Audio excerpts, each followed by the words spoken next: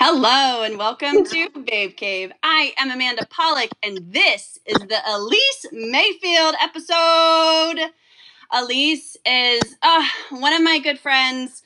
She is an actress, comedian, former reality show contestant, assistant food stylist, playwright, video host, co-creator of Babylon Nosh, which you'll hear more about later if you don't already know about it. She's basically all of the things. She's a Swiss Army knife. Elise, I'm so excited that you're here. Oh my gosh, hi! Thank you for calling me a Swiss Army knife. That's amazing. I mean, pretty much, because I was like, she's all of these things. All of these things. I appreciate that. That's like a goal. And now I know. Like, I feel that's really nice. I've never been described as a utility knife. And I like it. Thank you. I mean, because you can do it all. Improviser, that's actually how we first met. We first had our conversation. Yes, that is how we met, was at work. And if I remember correctly, I'm trying to remember. I mean, we met in like a hallway somewhere.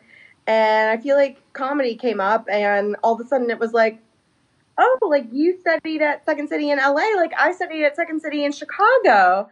Boom, friendship magic. Friendship magic. Yeah, so it was at Time Inc. in Birmingham, and I had seen you quite a bit because, too, so when you would do food styling or like anything for video, that kitchen was right there, so I was always in and out. And yeah, it was one day. So actually, I remember exactly where it was. Oh, nice. So it was that corner up on the 5th floor where sometimes people would, shoot some things. And our boss, Mike Grady, his office was right there. And we started talking about stuff and said something about Second City. And it was funny because, he knew that I had done some stuff. And I don't know if anyone had said, like, that you had done it too. And so it came up and he jumped out at, we were like, it was that whole thing. You did Sex City. Oh, you did Second City. Oh, and he jumped out of his office and was like, what? Oh, you did Second City? And we were like, yeah. I don't know what to do with this. Yeah. And then he it was him. He was like, if you guys want to do anything ever, let me know. And I think we were like, yeah, we should. Let's do something. And then we did. Yeah. Our first time, too. So, and I've talked about this a little bit on the show, but just to kind of set the scene for people. So at Time Inc. in Birmingham, there are the Time Inc. food studios, which I guess it's called something different now that Meredith bought them. Although I see people still calling it the Time Inc. Food Studios. I don't think there's been any clarification on it quite yet. So I've just been referring to it as the Food Studios. Yes, the Food Studios. So at the time, it was covering 11 lifestyle brands. There were 26 or 28 test kitchens. There are 28 test kitchens. Good memory. Okay! And 13 photo bays. Yes, that sounds right. Look at me with the math. Look at you. Look at me. I remember things. So, anytime you look at a magazine, if you even still look at magazines, all of the recipes that are in there, they have to be developed. They have to be tested. And so all of that whole process happened up there. And then also the shooting of the food, which is a really intense process. And yes, it definitely can be, because there's the pressure, especially if it's a recipe that's already been published. There's the pressure from the digital side that you want the food to look the same as it did in the magazine. So there's some pressure there, and you want to make sure that your recipes really do work so that they look exactly the same. And those are long days, like the video studio, when you work over there, it's good, like 10-hour days, because it takes an hour to set up, an hour to break down, and you got to eat lunch at some point. And so it's a full 8 hours of shooting. People always forget about lunch whenever you're filming anything. Like, oh, yeah. when you put stuff together, people, that seems to be the first thing that they forget about. But yeah, so have lunch because nobody's got time to do anything hangry, which is a real problem up there. Everybody's hangry. Oh, yeah. Well, also too, I mean, when you're dealing with food, everything takes so much longer. So if you do something and it comes out burned, or it's it's a real thing. It's a real thing. Then you got to make it again, or like reschedule the shoot, which is a pain in the butt for everyone. Yeah. Yeah. So, for all you people who, love looking at food and recipes and all of that stuff, there's a lot of work that goes into all of that. But a lot of work and a lot of Pam spray. Yeah. Like that's why that food looks good, because it's been sprayed with Pam multiple times and then put on set. So, and I know that there are several covers that I've seen where, like, I know Southern Living does like their white cake. Is that for Christmas? Is that Christmas? Yes, I think for over 20 years now, Southern Living has had a big white cake on the December cover. Yeah. And I remember that because, too, to make it photograph well, you have to do a lot of things that sometimes aren't. You're adding things that maybe are not exactly in the recipe. And I even know from when I worked at Cooking Light, people would be like, but mine didn't look like that. And I'm like, because it's not supposed to. It looks ish like it, but you have to add some things, especially baking. Baking can be hard because I think with cooking, like, you have so much more control over, like, how long things stay in the pan, and which, affects color and all those kinds of things. With baking, it's like, it goes in that pan, you put it in the oven, and like whatever it looks like is what it's going to look like. And I know when we do stuff for the magazines, it's, with the big white cake this year, I believe we had to make 9 separate cakes, and each one of them had 4 layers. So there were like the walk-in freezer had like an entire shelf that was just like cake layers stacked on top of each other. I mean, the baking is really, I love baking. I feel like that's my like first love in the kitchen was baking. But for food styling, it can be a little scary because you can't always control how like that cake is going to come out. And but it's a lot of fun. It's a lot of fun. And so we met, we were like, we should do something. We should. Yeah. And, I mean, I love food and I've worked in food for a long time, but I would not say that I was as talented as some of the people who are in the kitchens and stuff. So, so it was really fun too, to think of something to do, for a show with you. But one of our first conversations, we were trying to figure out what we wanted to do, since we knew that we had the support of our very kind boss who let us use the studio there, which is pretty much like a dream. It is like there. I mean, there's essentially like a studio that's set up, full lights. It's that beautiful kitchen that you never actually see in anybody's real home. And basically it's set up that like you can have 2 sets shooting at the same time. Mm-hmm. And then in addition to that, there's the corner space that you were talking about. We also now have a whole other smaller studio space. So there's lots of places where there's cameras going all the time. But the real big studio is beautiful, and I think they've got the big like control room right off of that, where we have capabilities to go live on the internet. Although I also think they have the capability, and correct me if I'm wrong, like if we got picked up by a network, we could also like live broadcast from there are broadcast capabilities, which is really fun. It's really cool up there. Yeah. And so he was like, do whatever you want. And so we were like, okay, what do we want to do? And we really settled on this whole idea of like the best conversations happen in the kitchen. Yes.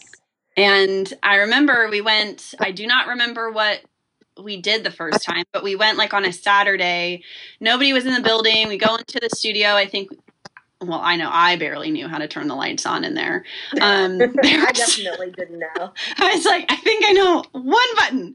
And yeah, and so we just played around with an iPhone. I was going to say, we filmed it on your iPhone, and then we emailed the like iPhone video to Mike Grady. And then we're like, and he was like, I was like, we did a thing on a Saturday, and Grady was like, okay, I'll watch it. And then he was like, I like it. Like, let's do some more. Let's actually do it. And I remember being so excited. And it took us a while to come up with the name for it, because we were like, well, what do we call this? Mm-hmm. Because it's basically a show about having conversations, which, I mean, now you're doing Babe Cave, which is also about having conversations. Mm-hmm. And it took us a while. I remember, did we figure out the name of it? No, it wasn't at the coffee shop. I can't remember. No, that was like we had like our first like meeting thing, that was whatever. Our, like, business meeting. That was like, we came with notebooks, and I think I even wrote stuff down. I always bring notebooks to meetings and don't write crap down, or I pretend, or I doodle, or you know what I do is that I'll fill in to-do lists of things I've already done, so then I can check something off. That's normal. So satisfying. I totally do that. Yes, absolutely. I'm such a list maker. Like, I'm such a list maker. My fiance makes fun of me for it, because he finds my lists all over the house, and he's like, why are these there? I'm like, because it helps my brain be like, good for you. You did wash the dishes or unload the dishwasher. You did it earlier this morning, but you checked it off. Look at all of the things that I did. This is, for our listeners, like, this is it. And the first thing on here is talk to Amanda. I like it. I'm on there. You're on my calendar too. Nice. Good. Nice. Yeah. Anyway, I think coming up. We had a couple, like, we had some lists of things, and I want to say, I think the first one, I want to say when we shot our pilot, that we called it Kitchen Talk. Yeah, I think you're right. And Grady was like, let's come up with something that's better than that. And he was like, okay, well, like, what are we doing? Like, we're talking and we're snacking. And I think I literally Googled like synonyms for both of those things. And we ended up coming up with Babble and Nosh. Well, let's be real. You came up with that name, and it is so good. And I think that, we still need to reserve it and have our stuff, even though, like, we stopped doing a lot of things because so many people have been like, that is such a great name. I'm like, get away from it. Like, I've had people before where, even up here, I've said, I've mentioned it or whatever. And they're like, oh, well, are you guys doing anything with it anymore? Well, if you guys don't want to do something, maybe like I could use it, or maybe I could whatever. What? And I was like, yeah. I'm not kidding. Back it up. No. I have. Back it up. It is.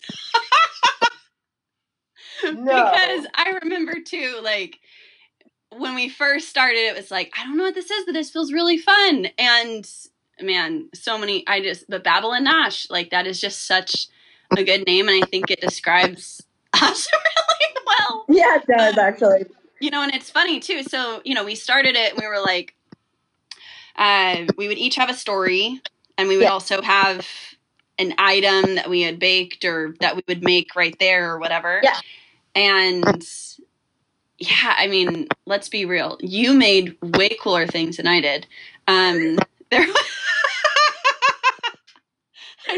going to dispute you, but I will say, I think the fun thing about Babble and Nosh is that I'm not going to dispute you because, yeah, I didn't. You made a Buffalo Rock cake, which for those of you who don't know, because most people don't know, but Buffalo Rock is a type of ginger ale, which is the best ginger ale ever. It really is. It's like super spicy. Like, the first, like, it makes me cough every time I take the first sip of it. but it is so good. It's so good. It's I need to come to Birmingham and get some because I don't have any in Nashville. Oh my God! I'll try to get you a 6-pack or a 12-pack. Oh I used to go to Publix all the time and get that after we did that episode. But no, and I interrupted you. I'm sorry, but I was saying like that you made way cooler things than I did because I was just like, hey, I'm gonna bring LaCroix and talk about a story, and that's it. Hey, LaCroix's got its place in the world, and it's all over the place. I think the thing that was great about Babylon Nosh, and the thing I appreciate about you is that you have an incredible ability to talk to anybody, which I do think is like an inherent talent that I have to work at. It doesn't come as naturally to me as it does to you, and that's what was so great about Babylon Nosh is like anytime one of us needed to pick up the slack of like, what should we be talking about? Or like, where's the thread? One of us was there to pick it right back up. And I think that's why it worked. And, we made it through that whole first season. And I thought that we were starting to, make some headway. And then life got in the way. And the layoffs happened at time. And I was so bummed that you were leaving. But I also think that it was time because you were ready to leave Birmingham. And I completely understand that. I mean, like, sometimes it's time to leave. And I was so fresh from leaving Chicago, too, that I still really understood that feeling of, like, it's time for a different place. Mm-hmm. But we talked about this earlier. We tried to really figure out a way to make it work with being in 2 different cities. But I think both of us work so well one-on-one with people. And it's hard to try to figure out how to logistically make something like that kind of show where we needed to be in the same room together at the same time work when we were going to have to be doing so much planning over, FaceTime and email and things like that. So, I think there's an alternate universe where those layoffs didn't happen and Babylon Nosh kept going. I wish I knew what that was like because we were on such a good roll with things. Yeah. And I think we had really figured out what our banter was like. And we had our camera guy, Caleb, who was such a good sport and was like there for us to tease the whole time. But he also had figured out like what the show was and knew how to shoot it. Mm-hmm. And I was thinking like we were so gung-ho about that show. Like we got our website. We we were so in it. And I remember Grady kind of being like, don't go too crazy, but we were so sure it was going to do well. I don't think we were wrong.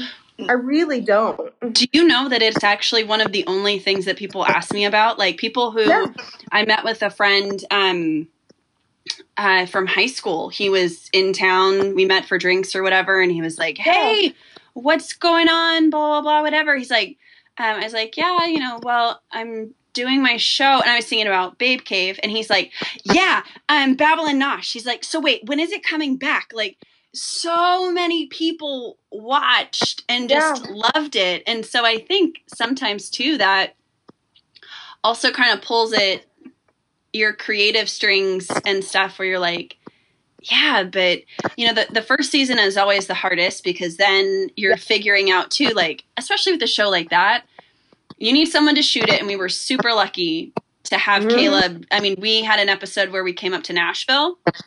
Yes. And we also did one at a rest stop. Actually, that's one of my favorite episodes is that rest stop one. Somewhat, I think, because we were tired, and so it's like the best unfiltered. Want to talk about hangry? I actually had.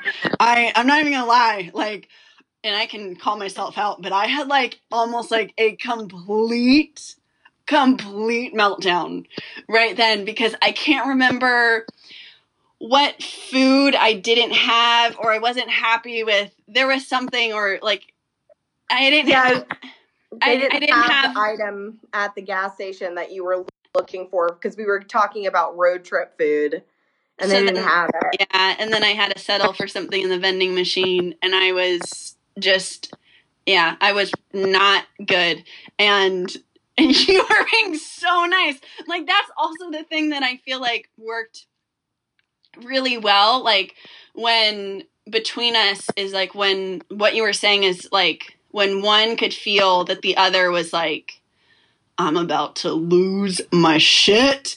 I feel like we knew how to kind of navigate that with each other. It's like, it's all right. You know, how can we make this better? How can we, which you don't always get with people who you work with.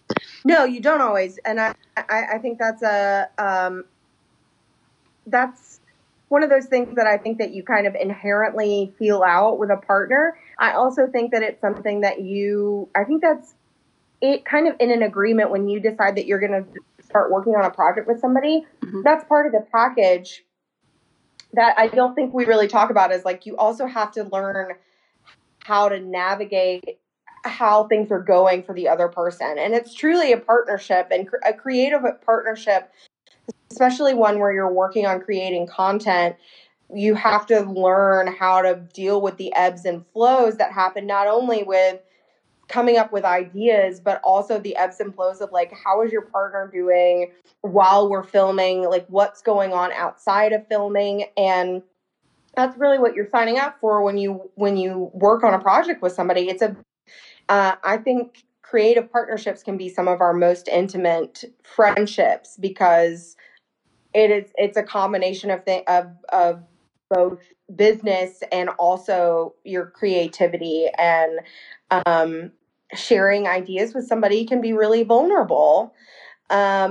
But it can also be really fun. I mean, that makes it sound really serious, and because we were having so much fun, but there is a vulnerability in your creativity. And you have to create that space with somebody where it's okay to like not have your best day, and also okay for the other person to shine.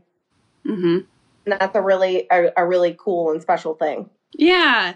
And also, too, something that I felt was really awesome was like, there would be times where maybe we were doing something, we were in the middle of a scene, and like we would just catch each other's eye. And it was like, like we already knew, like if something was a little bit off or whatever it was like, I know it. Like, how do we get back? And whenever we would talk, like that is probably one of the greatest gifts I think that you can have when you're doing something creative with someone, where you're like, okay, so something was off. And then when you're talking about it, you're both like, yep, okay, that's fine next time. And this is the stuff I'm going to work on, and I'm going to do better about,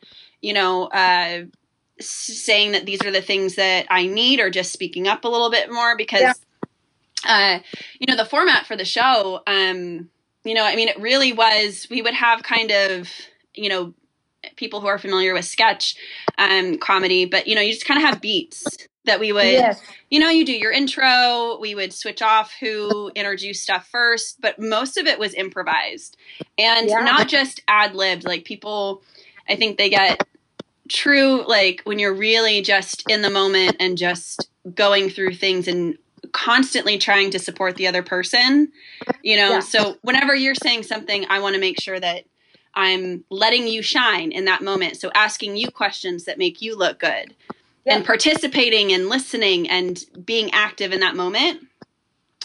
And it was so much fun, because when you're really present with someone else, then when things do go wrong, you're like, shit, I don't like how that feels. You know what I mean? So then, because you also acknowledge that if something's going wrong, it's not just the other person's problem. If you don't, if you're not feeling good about something, you have to recognize what it was that you didn't do. And that's a hard conversation to have. Sometimes people don't, I think especially in creative endeavors, people, I mean, you kind of have two people, the ones who are like, just kind of railroading everybody else.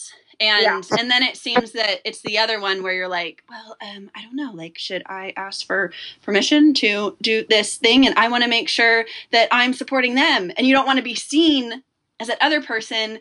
Right. And then you just kind of, roll over and you're like, yeah. I'm just here. I think there's definitely, I think what was great about Babel and Nosh is that we were both able to acknowledge that we had both elements of that going on, and we were able to talk through stuff, and it was really fun. And I wish, I wish we had been able to figure it out, but I do think there's value in projects that you invest a lot of time in, and then there is kind of a value to things. I don't want to devalue the importance of Babel and Nosh just because it didn't go past the season that we had. Yeah. I guess is what I was trying to say, is that I still think that was a really cool, and, I'm still really proud of the work that we did on Babel and Nosh, even though it didn't go on for seasons and seasons and seasons. I think what we did was really neat, and I'm really proud of the work that we did. Yeah, and it's such a good, and I kind of poised this question to you before we started, but when you think about endings or actually, any kind of creative project that you're doing, there's kind of, again, most people just only talk about two things, when something just takes off and it shoots through the roof and, it has unbelievable success. Yeah. And then when things just fail miserably and, but exactly like what you're saying is that, there's just sometimes where it was wonderful while it was, and just circumstances didn't allow it to go past that. Right. And it's okay. And yes. And I think too, so, and that was not really the question I had posed before, but this was the question I posed before. But do you find that your experience with theater, which focuses a lot on closing nights and things, kind of naturally running their course, where they're wonderful in that time, and then you move on to the next, do you feel like that also helps you just overall with creative endeavors where you're not constantly trying to make the same thing work over and over, that you can kind of let things be? I think so. I think because I have been doing theater since I was really small. I mean, I started doing, community theater stuff when I was 7 or something like that. And I think that it has affected me in many, a myriad of ways. But one of them in particular is that it's made my focus, I'm very project-based. So I really like things that have a beginning, a middle, and end. And I like the pre-planning phase, and I like the post-mortem. And in a sense, I feel like we're having a little bit of a post-mortem about Babel and Nosh right now, which makes me feel great. Check it off your list. Check off. So, yeah, I think so, because I'm very project based in life, and I honestly think that comes from plays, because it's like you do your audition, you've got a little bit of time leading up, and then you do the project, and then it's over. I just closed a show last weekend or 2 weekends ago, and I think there's always a little bit of a show letdown for me. And I do think that this applied with Babel and Nosh as well. It's like I missed that creative partnership that we spent so much time working on, especially right after you moved. And I find that with shows as well, that I will miss those relationships. But that doesn't necessarily mean that I miss the work. I think I'm able to let the work go really easily, because I feel like the project has come to a close. But I do find that I miss those relationships that I spent time working on, because like with every creative endeavor, like I was saying before, those are intimate relationships that you let people into your life, and you share some vulnerability with them as an actor. But I think as a performer, it does mean that when projects come to a close in my, professional life, I think I'm able to acknowledge that there will be a period of time where I will miss something, and I know that ahead of time, and it makes it easier in some sense to be like, okay, I know that for a couple of weeks I'm going to feel maybe a little off, and it might be because this project is probably going to be because this project is coming to a close, but then I'm able to acknowledge it and kind of and let it go. I think that there's something really wonderful to the ebbs and flows of life, and that seems really like, theoretical, but I have always found that I kind of throw myself into things and then I let them go, and I feel like it's allowed me to do many things in my life because I've been able to say like yes to many, many things. One time my therapist said to me when I was back in Chicago, oh, bless Carol, who still talks to me once a month. She's incredible. Thank you, Carol. Carol said to me one time that I was an opportunist. And she said that to me like right at the end of a session. And I initially was incredibly offended. Like, what do you mean I'm an opportunist? Like, I took it as a negative thing. Because it normally is used as a negative.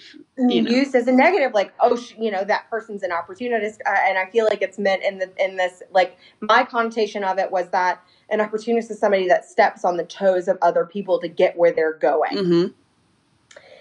And I think she meant it in a different, I know she meant it in a different way. And I've now realized that it is actually one of my best and one of my worst qualities is that I am an opportunist in the sense that when I am presented with an opportunity to do something, I almost always say, yes, absolutely yes. And I jump in with both feet and I get incredibly involved. But it does mean that, sometimes I have too much on my plate. That's kind of the worst part of it is that I'll get too much on my plate. But the best part of it means that I have been able to do a lot of things in my life without being scared to do them. And it's a thing that I feel like not everybody has, and that's fine. But I'm really grateful for all the experiences that quality in myself has kind of allowed me to do, even though it does mean that I have a plate that's too full sometimes. It's a thing that I constantly have to work on is like what's too much and what isn't. But yeah, that was a ramble. No, I love it. No, that's so great because I think it also gives a good segue into you taking opportunities and chances and stuff, and you were in Alabama for however long and then made a trek up to Chicago and made a life there and did some really incredible things. And yeah. I moved to Chicago after graduating from Ole Miss. I moved at the time. I didn't really know anybody in Chicago. There had been some people that had graduated a few years ahead of me that were in Chicago. But I decided to go there because I had lots of friends that were moving to either New York or LA right after school. Mm-hmm. And at the time I was terrified of film. I did not want my image captured on film. And I actually, this sounds weird because I was on a reality television show and I do film all the time, but I still actually have like a really hard time watching myself on film. It's I think something that a lot of women deal with like body image stuff, but it can be really difficult and I still don't like having my picture taken and all those kinds of things. So I didn't want to go to LA. In New York, I didn't have an equity card or like any equity points, and I didn't want to be somebody that basically moved to New York to be an actor and then didn't do any acting because I couldn't get into the auditions for anything. So and that's always the struggle, right? Yep. Because when you're starting out, it's union or non-union gigs. Yep. And the union gigs, you have to have enough non-union credits or whatever it is to be able to do it. But non-union doesn't pay anything. Maybe it's minimum wage and a meal. Sometimes it's just copy of the tape and a meal. So yeah, I think it's that's a struggle that a lot of people go through that I think that people at large don't understand. Like, that's the struggle is definitely real, trying to like weigh those options. Mm-hmm. And so I ended up going to Chicago because I knew I could work. I knew I could act. Mm-hmm. I knew that there were lots of opportunities. And I will say, if there's anybody listening to this that is thinking about going into the entertainment industry, my best recommendation for starting out is to go to a smaller city. I think that there are so many opportunities in places like Atlanta and Chicago and New Orleans that you may not find in LA and New York. And I'm not saying don't get rid of that dream about living in New York. I'm just saying, like, get some stuff under your belt and then make that trip, because it will be so much easier once you've made some connections and can do some networking and have some stuff on your resume. And more than that, you've got your confidence like ready to rumble. And I think that's what smaller cities really have to offer, are like building your confidence, because you'll feel so much better and stronger once you've got some experience. So to go with that experience and ambition, I think really set you up for success. So I went to Chicago, and I had been doing in college. I had been doing improv was like my extracurricular. So I was doing I was in a short form troupe called Hooligans, and we were short form and we had a lot of fun. So I went to Chicago to go study improv professionally, and I started out at IO and then moved to Second City. And I learned a lot at both of those studios, one of which at IO I learned that I really am an actor's improviser. Mm-hmm. And Second City is a little bit more geared, I think, toward actors, improvisers, because there's an emphasis on taking improv and using it to create writing. That the writing aspect isn't as important at IO, and not to say that is not a great program. It's just two different schools of thought. Like, some people will fight and be like, no, this is the best. But I just think that everyone kind of leans towards, there's just different stuff that kind of works for people. Yeah. So I went through the conservatory program at both of those studios, and I met some incredible people. It's fun to see, it's fun to see people now that I did improv class that are like on SNL now. And, it's a real thing. It's a real thing. It's a real thing. Oh my God, I knew you when you were like 22 and like right out of college, and yay. Well, also, we had a couple of mutual friends who had done that, moved from, at least a couple of them had moved from Chicago to LA and ended up in one of my classes at Second City. And I think it's so hard sometimes to explain to other people that, no, like, a lot of us are like, there's a lot of people who aren't just in these classes and doing stuff and thinking that they're whatever.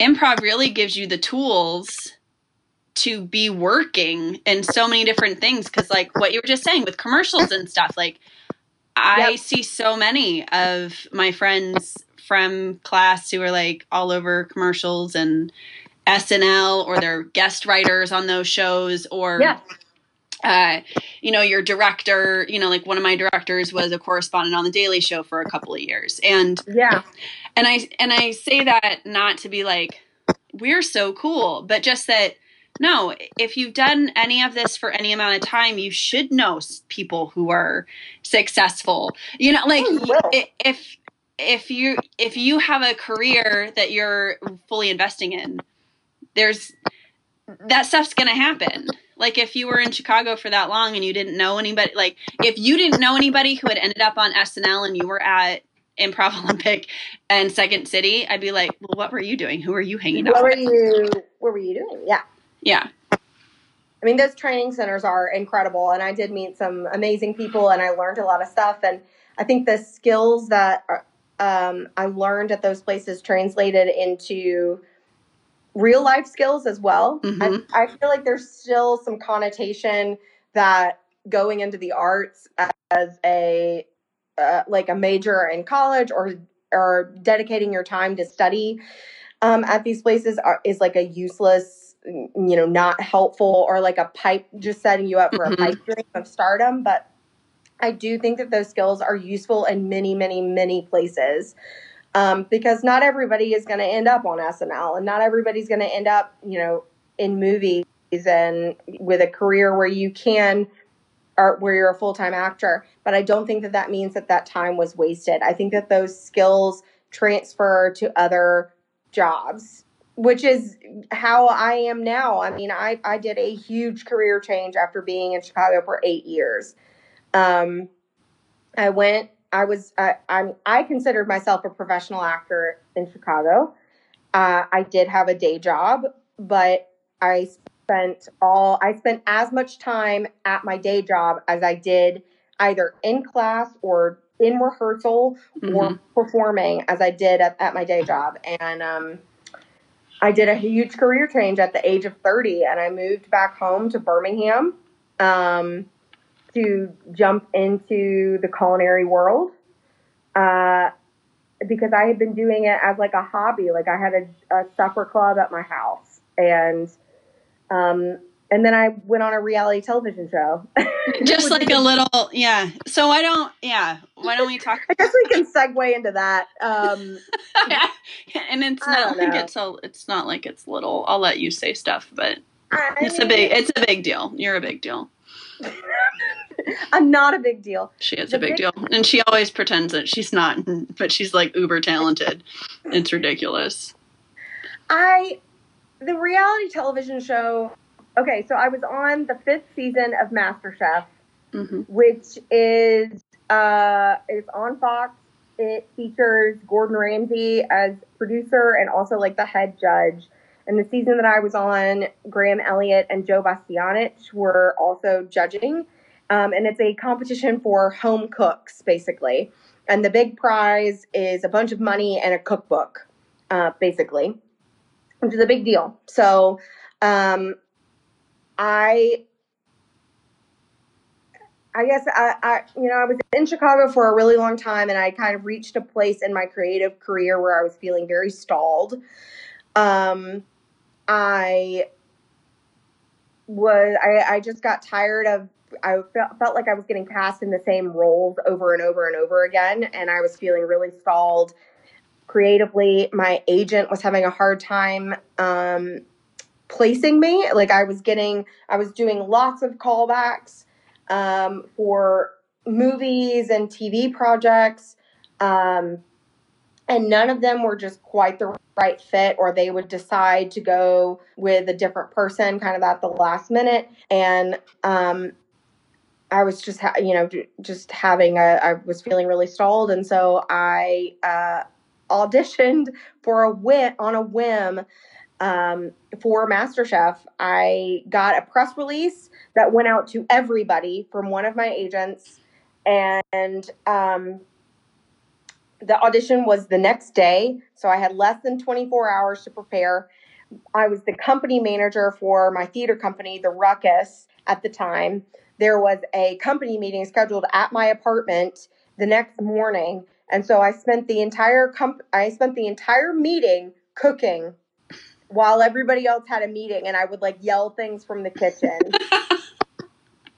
While I was in the middle of trying to prepare this food, because the audition had started at like 9 a.m. and the meeting didn't wrap until like 1, maybe. I mean, I think the meeting wrapped at like noon or 1 or something. And so I didn't even get there until the afternoon. So by the time I arrived at the audition, I was like number 275. Like, I was so far down the list. There wasn't even really a line anymore because I had gotten there so late. Mm-hmm. And in retrospect, good on me, because I didn't wait for hours and my food was actually still hot, which I kept it hot in a insulated lunch bag with socks that I had put rice in and heated up in the microwave. And my stepmom used to make heating pads out of that. She had, yeah. And I also used those glove warmers, the like ones that you take out of the package and they heat up when they touch air. And so I had those in there with like rice heated up socks, and that's how I kept my food warm. So you were supposed to come with like just any dish, or? Yep.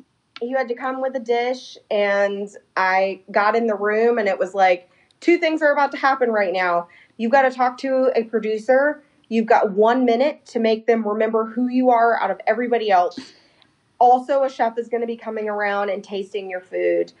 And I was like, okay. So I gave this elevator pitch, and I was like, I'm an actor. I was also, at the time, I was like, I'm in a ladies arm wrestling league, which is true. Wait, hold on. Wait, you don't know about this? It's like baby glow. Baby gorgeous glow. ladies of wrestling. Yeah, it's like baby gorgeous glow. Ladies of arm wrestling. Oh my gosh. It's called Claw. It's the Chicago League of Lady Arm Wrestlers. That's so cool. Facebook them. They're amazing. Actually, Claw is a national thing. There are chapters all over the U.S., but the Chicago one is the biggest and has been going on for years now. They rent out an auditorium like 3 or 4 times a year. They have bands that play in between. There are, like, you go in, it's basically like pro wrestling for women's arm wrestling. So, like, you have a character, a costume, a manager that's also part of your storyline. You've got an entourage that's part of it. What was your character? So I went as, oh my God, okay. So I also had an alter ego at the time named Florida Devereaux. Who is a character I had created in an acting class that essentially left the acting class and like had a life of her own. Like, she had a couple of cabarets. I used her as my focus for my thesis and for my master's degree, because I was really interested in the liminal space between a person and a character. And I used this character of Florida Devereaux, who is basically an alter ego of mine, of like, where is the space between when I am me and when I am Florida. Florida was basically a washed up sitcom star. Who was like a semi-functional alcoholic, loves 90s sequins, like very thick Southern accent, many ex-husbands. And I thought you said many. I thought you said many ex-husbands, and then you said many. Oh, like tiny ones. Oh, you did mean many. No, I meant okay. Lots. No. But that would be hilarious if they were all small.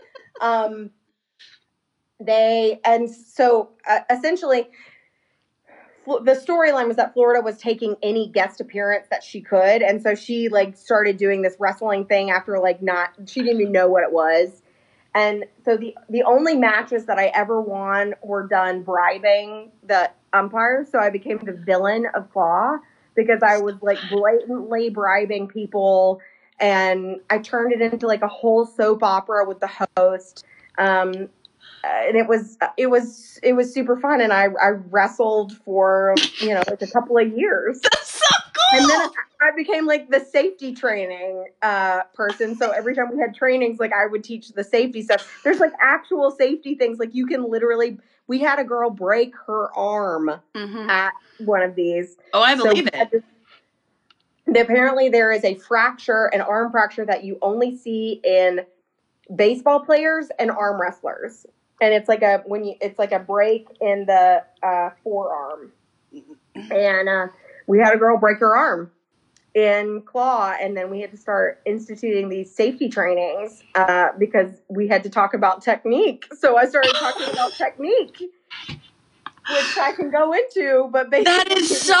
And, like, I mean, we're going to go back to your audition in a minute, but I just had to stop you because, like, I didn't even know that. That is amazing. My fiance likes to call me an onion. He's like, how many other things are going on right now? Like, what? No, that's so cool. I'm gonna, Claw. I got a man.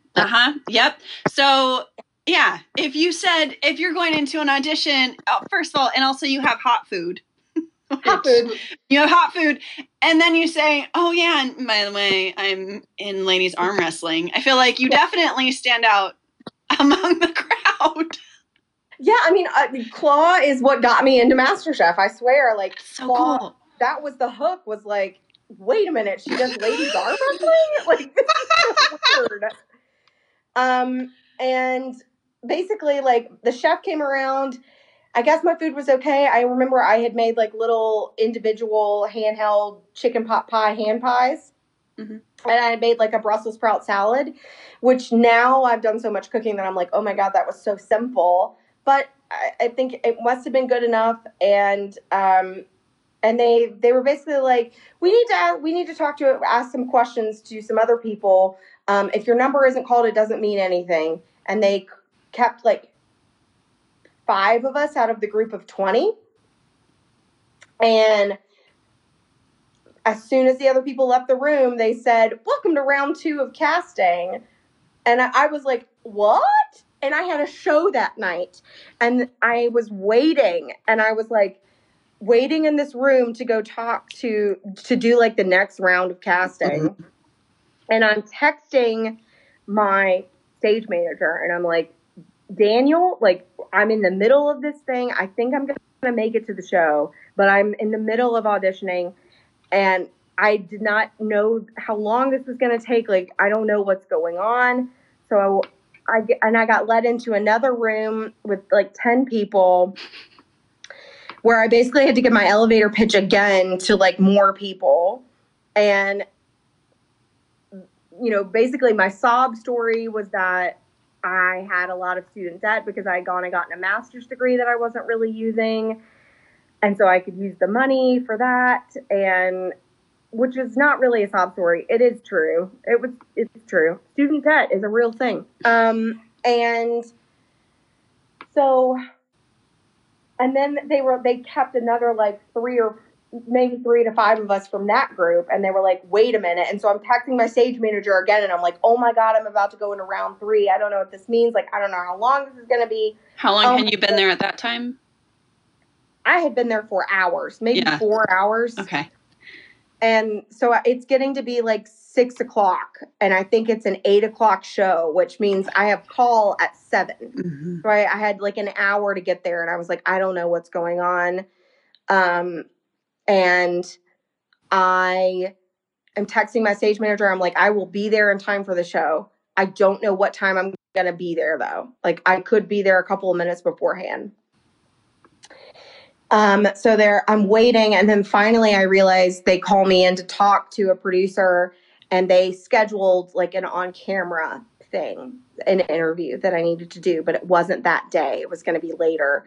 And so I finally get out of there at like 6:30. I've got a half hour to get across town back to my apartment to grab my makeup and then make it to the theater. Thank God I had a car.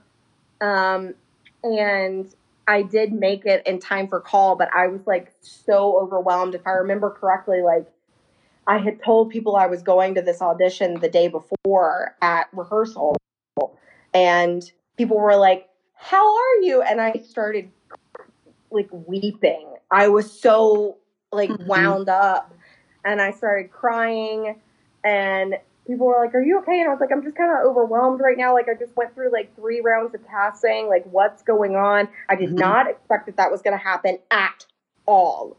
And then I did the show that night, and it was great. And it was a really good show. And then And then I went the next week to a hotel room in downtown Chicago on my lunch break, and I filmed an interview.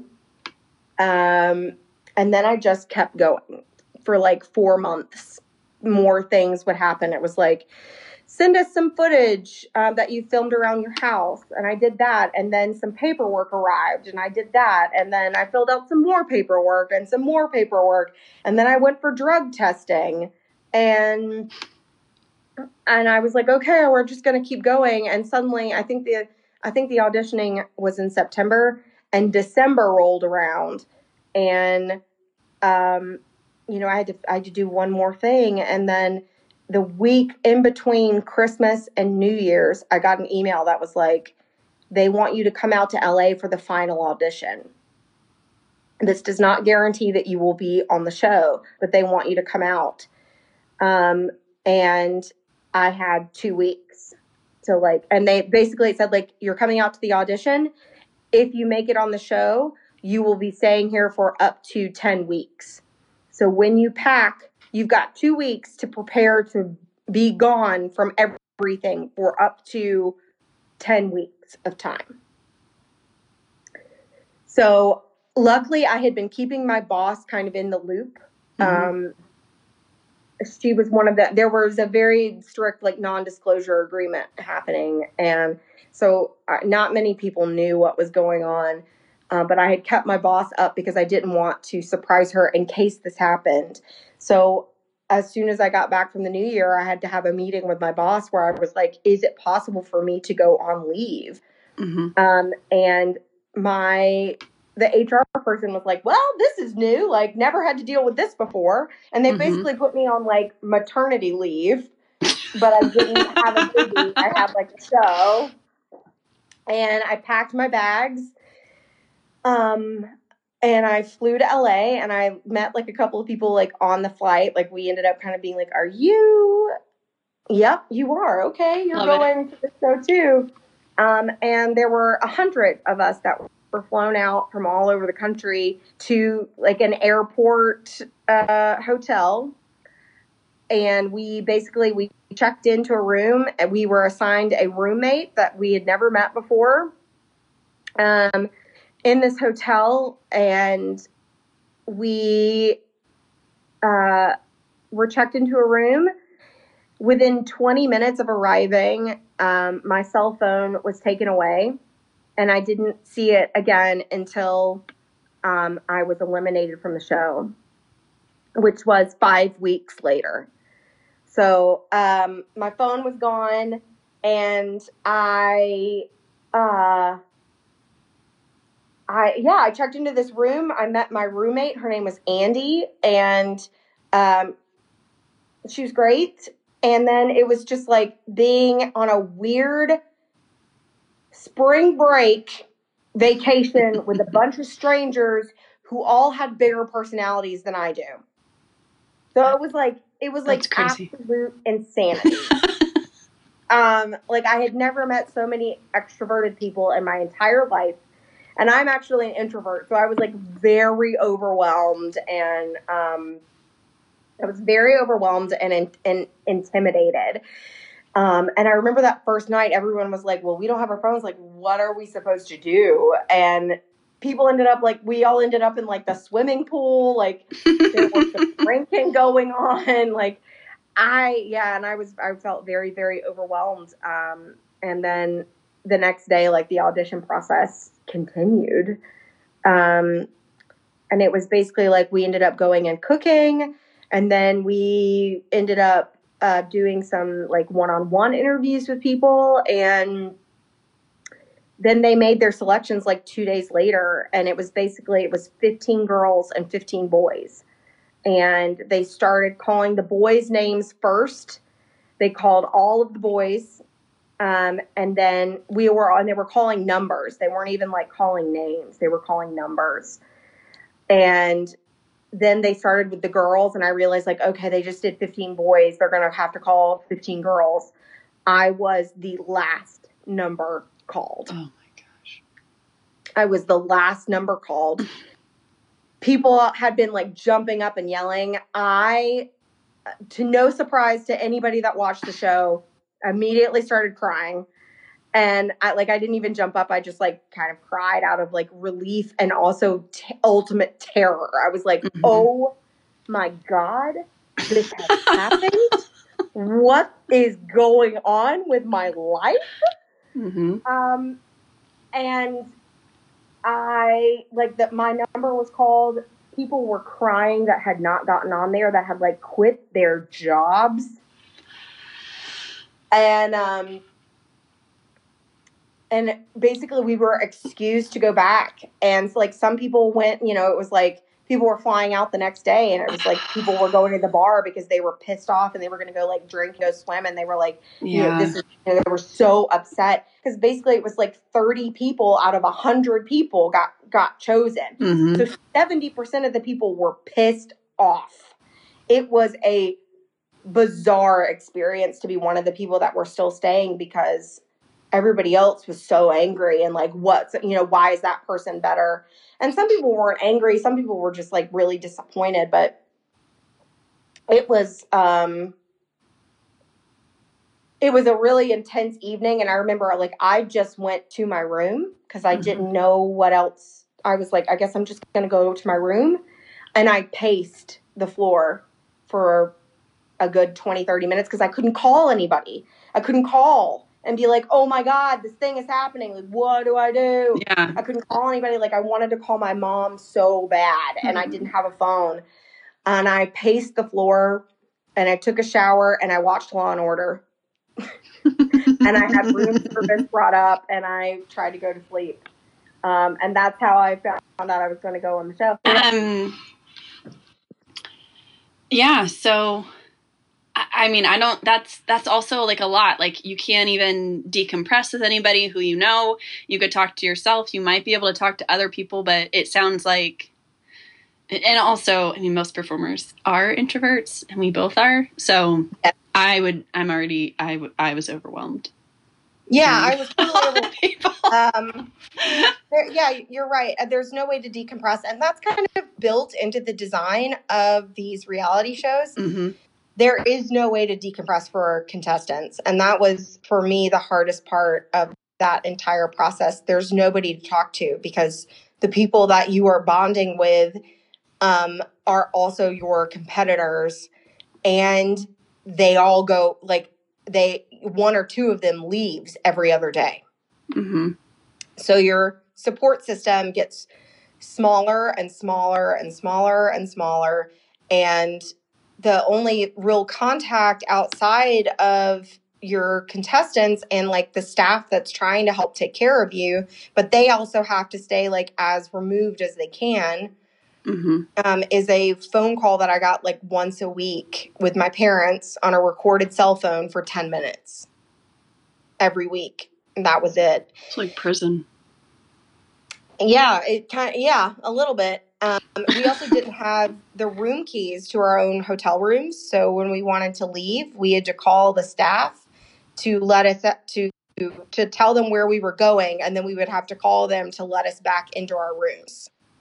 So we really didn't have control over anything. It was like we ended up getting our own hotel room. So everybody had their own room, which was great. But we couldn't, we didn't have freedom of movement, and we didn't have access to like, phone calls and stuff like that.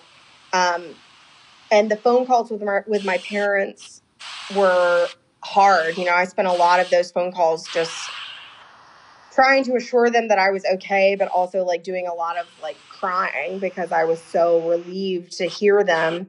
Basically, they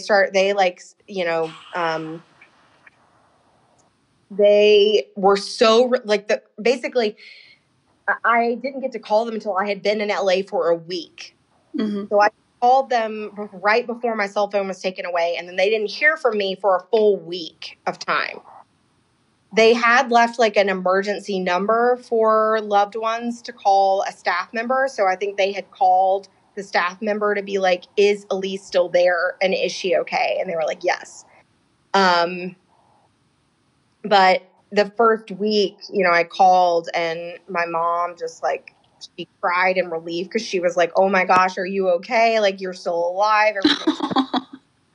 And then they basically, my parents, I would call my dad and he would conference call my mom in, and they knew that the phone call was coming at like 8 a.m. on like a Tuesday, because I basically was able to call on like Tuesday mornings at like 6 a.m. LA time. Mm-hmm.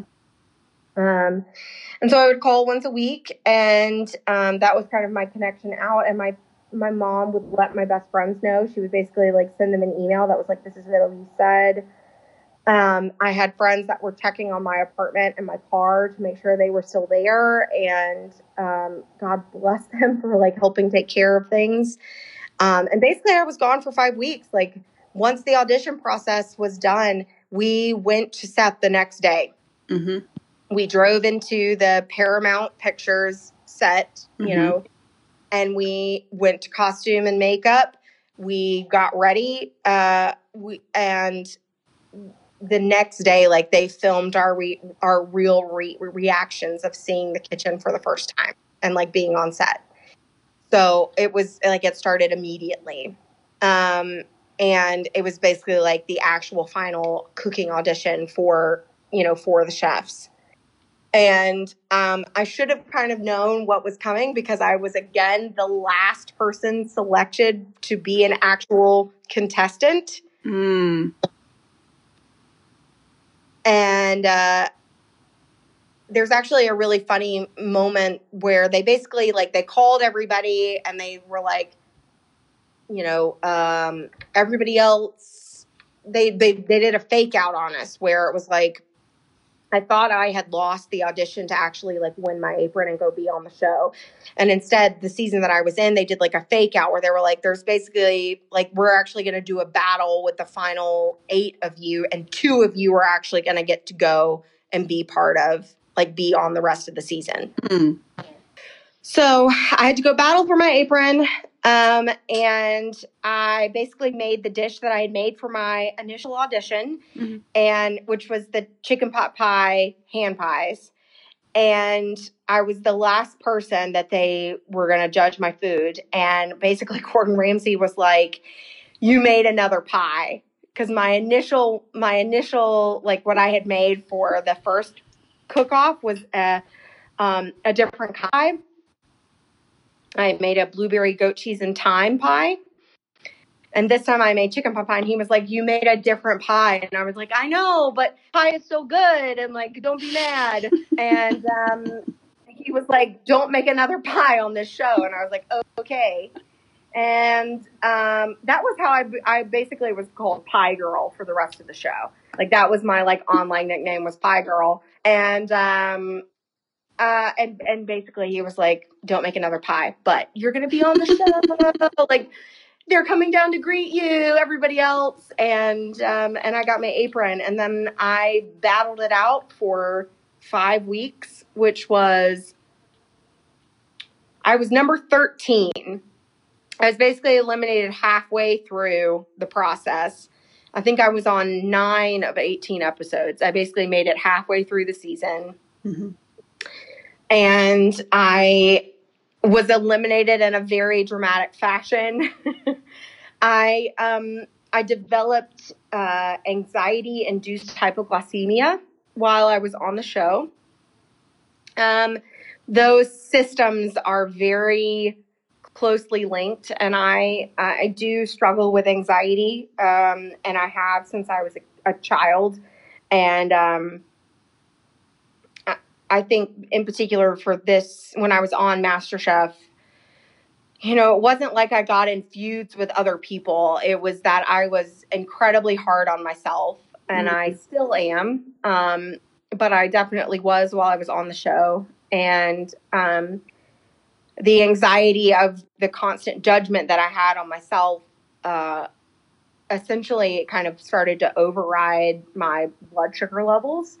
And I had like a panic / blood sugar drop on national television, and I fainted into Gordon Ramsay's arms. I can tell you that he smells great, and his suits are so impeccably tailored. And he was really nice about it and was like genuinely concerned about my like health. And he was like mad at the production team for being like, how long has she been sick? Because I had actually passed out like 2 days beforehand. I had on set as well, but the cameras weren't rolling, so they didn't pick it up that time. But the second time that this had happened, I was like on set, into his arms. I swear to you, I did not know what was happening. I did not plan it. I did not know. I was not told by the producers to do it. Like, it's a thing that happened. Wait, people thought that you did? Like, it was not true? I think there was some supposition that, like, gotcha, that couldn't have happened. But it did. And I basically, like, Gordon was like, you do not need to finish this. It's going to be fine. Like, you don't need to finish this particular dish. Like, and I did go back and try to finish it. So basically that happened. And then I was so terrified the next day that it was going to happen again, that when the challenge happened, I could not focus on what I needed to do. And I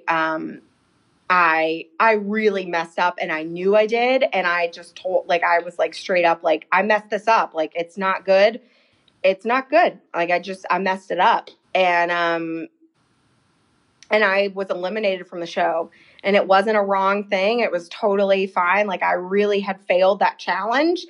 And I told him on TV, and I stand by what I said. Like, I didn't do a good job that day. I wish that my anxiety had not gotten in the way, because I think I would have gone a lot farther, but I just could not get my confidence back under me. And it took me a very long time to get my confidence back after that show. And I think it even affected me, like, once I had moved back to Birmingham and was actually trying to work in the culinary world, I was very hesitant and shy about it. And I would say it's probably only been in the last, like, year and a half or so that I've, felt like I know what I'm doing, and I'm a good cook, and yeah, it's going to be fine. But it's that process. I know we talked about closure and, like, being able to let things go, but I think that was such a fork in the road moment for me, that the effects of being on that show lingered for a lot longer than I think I anticipated they would. Yeah. Well, I mean, also it's a national stage, right? Yeah. And so, not everybody watches every single show, but you're then susceptible to the internet at large.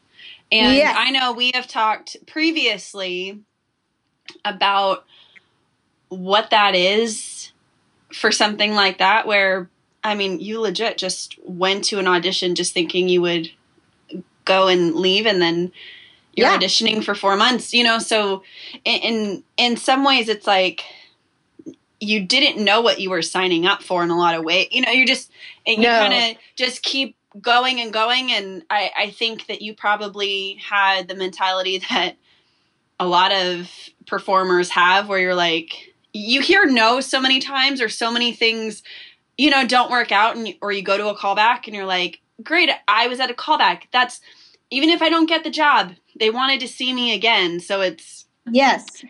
But then when you make it, you're like, what the? That is exactly what happened. I was like, well, what do you mean? Yes. Like, I don't, what? Like, what? It's supposed to be no. Thank you. It was great meeting you. Thank you for your time. Yeah, that is usually what it is. And it was bizarre to me that, like, this was a thing that, like, I had just gone on to, like, on my own. Like, I didn't have an agent backing me up on it. Like, there, it was just me. And the social media aspect of it was terrifying. I was so frightened of what people would say and do. And I was very, very scared of that aspect of it. And I ended up turning my social media accounts over to a friend, because I was not interested in reading the comments, good or bad, really. And So I had a friend that was basically managing my social media, and I would post things, but I would not read anything really. And I'm glad I did that because it did offer me a little bit of protection. And I just knew that like I was not really going to be able to handle the negative stuff. And I don't know if that makes me a weaker person for it, but I just knew that I think the other thing was that I knew that I would get like obsessive about it, like checking all the time, you know, mulling over why somebody would say that and taking things really personally. And I do think there's an element of like with the screen in front, like I think people forget that like reality show contestants are just people who got, you know, like they're just people. And the comments that you're making about these people on shows are like, they actually can see them and read them, and they take them really personally. So yeah, I mean, the social media aspect of it was really scary. And even when we started doing Babble and Nosh, like that was a hard thing for me to even think about, was like, what is the social media response going to be to this? And I just got, there's a new pilot that's going to come out that I'm shooting for Meredith. That's a new show concept that's going to be coming up. And we shot the pilot, and I just got approval for 3 more episodes. And I am already like terrified of what the social media is going to be like for it. So that's kind of a lingering thing that I'm dealing with. I mean, we have had that conversation more than once. And so I know the anxiety that it brings and all of that.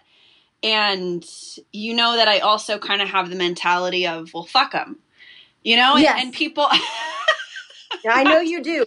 It is one of those things that I'm like, I wish I had that because you're so good at being like, whatever, that's what that person thinks. Well, and also I told you, I was like, if they want to say anything, I'll tell them to come see me. You know,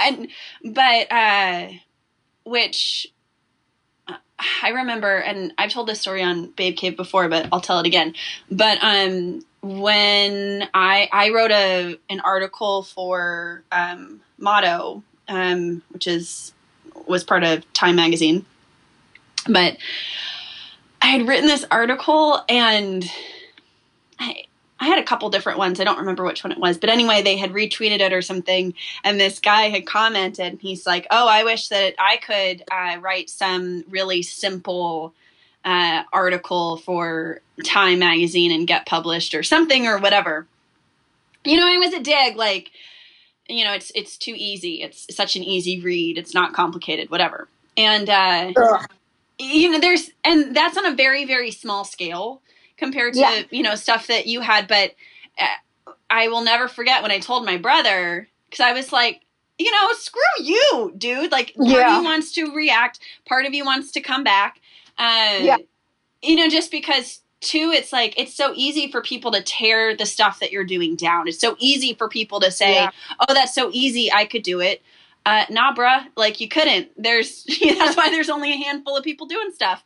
But I told my brother, and he's like, for real? He's like, you have haters. He's like, you're legit. Yeah. But it's so real because, you know, people only hate on, I think Mindy Kaling has a thing about that. Like, it's only when you're doing something that other people want to tear down because they're afraid that you're taking up and I'm paraphrasing, but that you're taking up some kind of space that it reminds them that they're not doing things themselves. Yes. And it can be so easy to repeat that sometimes, but you know, when you're in it, it is totally different. But I mean, I would never want you to get scared about being on camera or doing any of that stuff because you're incredibly charming. You're so much fun to watch on stage as well as, you know, on video.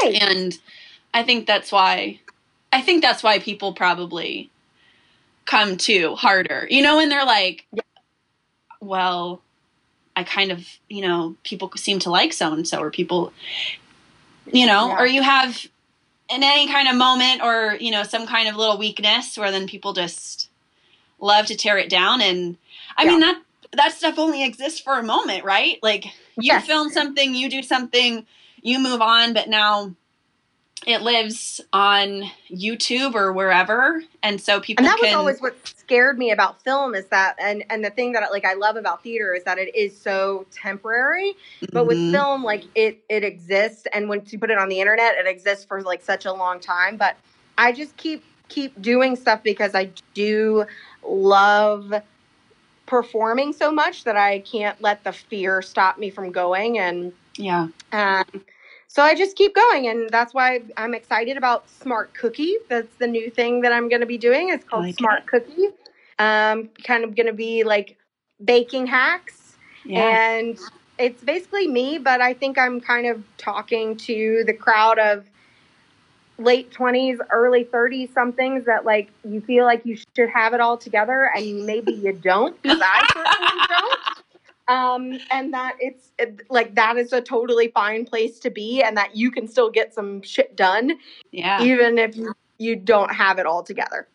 Because nobody does. Nobody does. So I'm excited about that, and I'm just gonna keep going. Just gonna keep going. And I just wanted to ask a question real quick. Sure.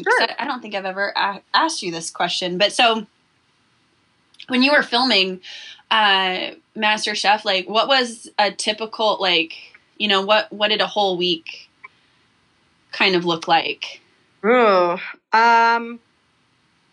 Essentially we filmed Monday to Friday. And I think it was long days. It was like 12 to 14 hour days on set. So we would have to be up at like 6 so that, and like hair and makeup ready before we left at 8.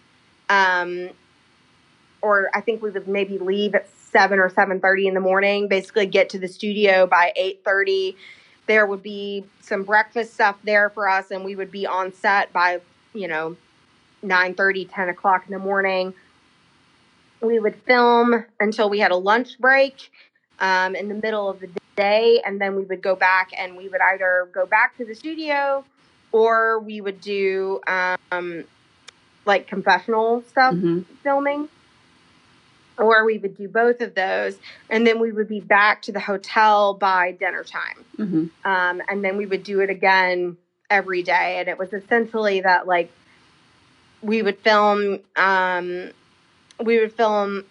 every other day, basically twice a week, people would get sent home.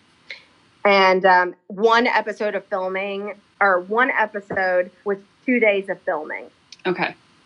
So every episode that you saw was actually 2 separate days of filming.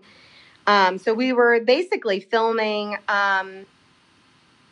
2 episodes each week. And then Friday would be like a big group challenge. That was something that like we needed to go off set for. So Friday would be something like we did the diner challenge or the army challenge that we had to do. So those would be like an offset kind of thing that we had to do, a group challenge, where those were filmed on Fridays. Cool. I mean, and that's basically the way the week went. Yeah. It's all, I always just love to like know those little bits of things, because I find production and all of that really fascinating. Which, well, fascinating sounds kind of funny, but but you know what I mean? Like, I love to know how things work and whatever. And, I, as you were talking about that and other things, I was just thinking, like, of all of the anxiety that you had. Yes. From the show, even what you were talking about before of not really wanting to be on camera or to be photographed or all of those things. And even though you feel like you might want to have, you've talked about this before. I feel like I'm not putting words in your mouth, but correct me if I'm wrong. But that I think it was like your final dish, you wish you would have done something different, or, there was some moments where you've thought back of, that you'd like to have changed it. But now that everything is kind of said and done, and you're moving into this, another really fun, exciting phase with a new show and stuff, and something to look forward to, and you're still doing theater.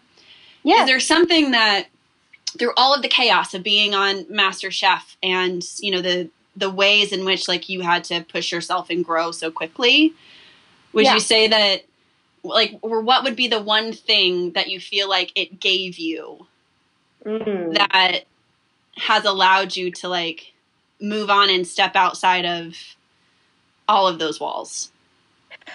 I think the biggest gift that MasterChef gave me is the ability to fail.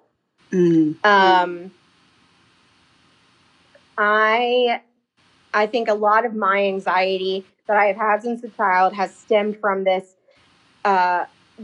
fear of failure, that everything I did needed to be the best that it could be, and that anything that was not even average was good enough for me. Like, I needed everything that I did to be the absolute best. And MasterChef was not that experience for me. Like, I did not win. I was never the person that was the best.